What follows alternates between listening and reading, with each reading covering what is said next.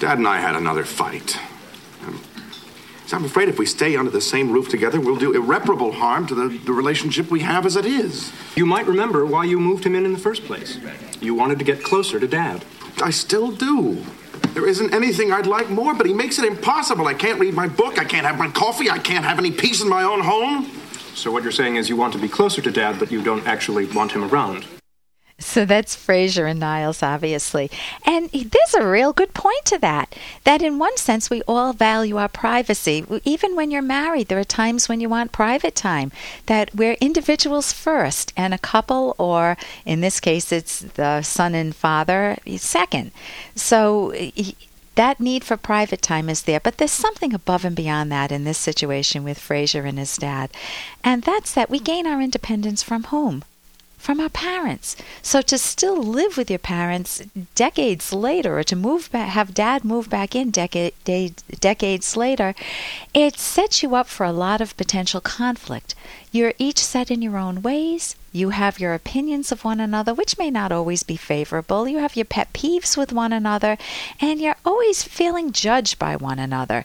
And so it makes it much more difficult to live with a parent unless you can work through those issues. If you can work through those issues, then it's much healthier, and you can manage living under the same roof with a parent who's reasonable, assuming you're reasonable too. So I'm Dr. Ellen Kenner, and I can take your calls and questions on any issues concerning your psychological health, your day-to-day happiness. The show is the rational basis of happiness, and your happiness matters. You do not want to betray yourself. You want to be true to yourself. So what's going on in your life that's really bothering you, whether it's friends or a colleague or a spouse, or maybe not having a spouse, maybe you don't know how to go out and date. Those are all types of issues we can talk about, problems with your kids. Right before the break, I was talking about my husband's surgery, going through an operation. That can be anxiety-provoking. And if you want the specific reference to my husband's doctor, who's out in California, my husband had total hip replacement and was up and running in 2 days. When I say running, he was up and walking in 2 days, and he was dancing within a little over a week. So this is an amazing doctor with an amazing new procedure, and he's teaching doctors around the country this new procedure. But if that's in the works for you, or if you know a family member who might need it, it's hipandpelvis.com, www.hipandpelvis.com, all one word, hipandpelvis.com. And you can always go to my website and give me a call if you want any more information on that. I'm not his advocate. I just love the doctor, so in that sense, I'm definitely his advocate, because I love to reward good people. And this doctor really took a risk and has done something that benefits anyone who's going through that sort of surgery. And right now, I want to go to our after-hours lines, and this call is a little difficult to hear, so let me just tell you that it's a divorce situation, and the wife has threatened the husband. The husband put a restraining order on the wife, and so now the wife tells their 10-year-old daughter, Daddy won't let us back into the house. It makes the husband, who was threatened by the wife, look like the bad guy, not the wife. So that's the situation, and here is the call. My brother is going through a divorce. Him and his wife are going through joint custody. He has had to place a restraining order on my sister-in-law. She has threatened him, but she has relayed this to their 10-year-old daughter, which I thought was pretty much, well, that sounds like her. But she has relayed this to her daughter, that the reason why she can't get back in the house is because of my brother, and that he placed this restraining order on her. Now, I would have never went through a child to do this. She cannot talk to my brother because he has the restraining order on her because she threatened him. Doesn't have anything to do with the children, but she is trying to put this child between them. His daughter wants him to take off the restraining order and let the mother back in, but the mother left. She did not want to be married to my brother. So he is really going through a lot right now. And it is just really tearing him down because of the fact that his daughter gets an attitude every time she is around him, because the mother has told him that he lies all the time.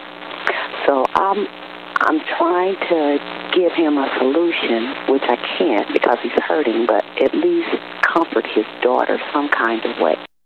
Okay, to me, the biggest thing that stands out there is what you mentioned, that she's poisoned the daughter towards your brother, the father.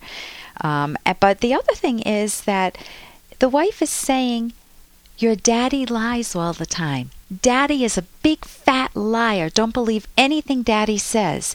And if the daughter wants to be connected to the mother, if the daughter has heard Daddy lie in the past, then the daughter is just going to go with the mom. But what if it's not the case? What if it's the case that your brother is a really decent person, that he doesn't lie at all, and that the wife is the liar, and the wife is the one that wants to leave him anyway, and she's willing to use violence. She's threatened him enough that the police have granted him, the authorities have granted him a restraining order. Then he's caught in a terrible situation because he's trying... the wife has already poisoned the daughter. So what I would say is that when he gets together with his 10-year-old daughter, let's call her Mandy, and Mandy's there and just saying, Daddy, why can't you let Mommy back in the house? Why can't you let Mommy back in the house? And instead of telling yourself, oh, I can't say anything, I don't want to play the same games with Mom, instead of doing that, he can draw his daughter out. Let her talk so he can gain the full context, what information she's been giving. He can say, honey, tell me what you've heard. You seem so angry with me. You seem so upset with me. And I want to make sure the facts are straight. There may be some facts I can't share with you because it's just inappropriate. But I want to hear what you've heard that makes you so angry and makes me look so unreasonable in your eyes. Help me understand that better. If you're on target, honey, I will own up to any of my role in the problem. If it's not accurate, I will try to correct that. I will give you the information. I can't guarantee that you will believe me, but I do want to give you as much of the truth. I think you are owed that. It's a messy situation, and I wish you were not as involved. I wish Mom and I could deal with all of our issues behind the scenes. And then listen to your daughter. That's where you want to connect. If she refuses to talk, at least put the invitation out there. Instead of saying, well, you don't want to talk, well, that's it. Instead of saying that, say, I know this is a very painful topic.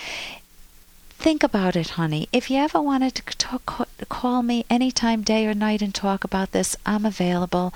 I will make myself available. There may be sometimes when I absolutely can't if I'm at work, but I will definitely make the time for you.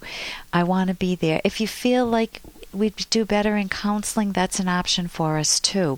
So open up the doors for her. Don't paint yourself in a corner. Don't close any doors. Open them up and be willing to be there as a dad. And she may hear through the mess. She may observe Mom and know the stuff about Mom already.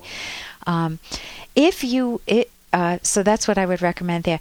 You can also go to my website, drkenner.com, and you can get a book, Helping Your Child Through Your Divorce. I have a write-up on it there, and it's by Florence Bienenfeld. It's a fabulous book, and it does show the harm of trying to put a child in the middle of divorce issues. People get so angry. Parents get so angry. There are rejection issues. It's the desire for revenge. There are the big values at stake, the house, the kids, and people lose control and yell and scream.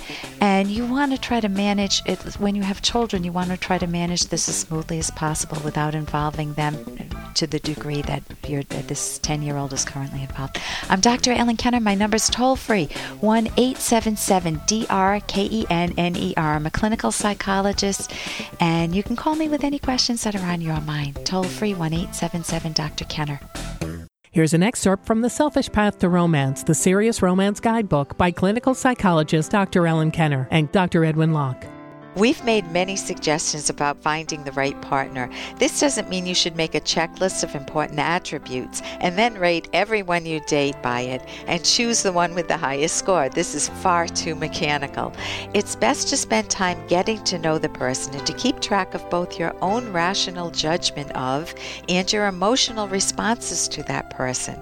Identify what you like and do not like about the person and why.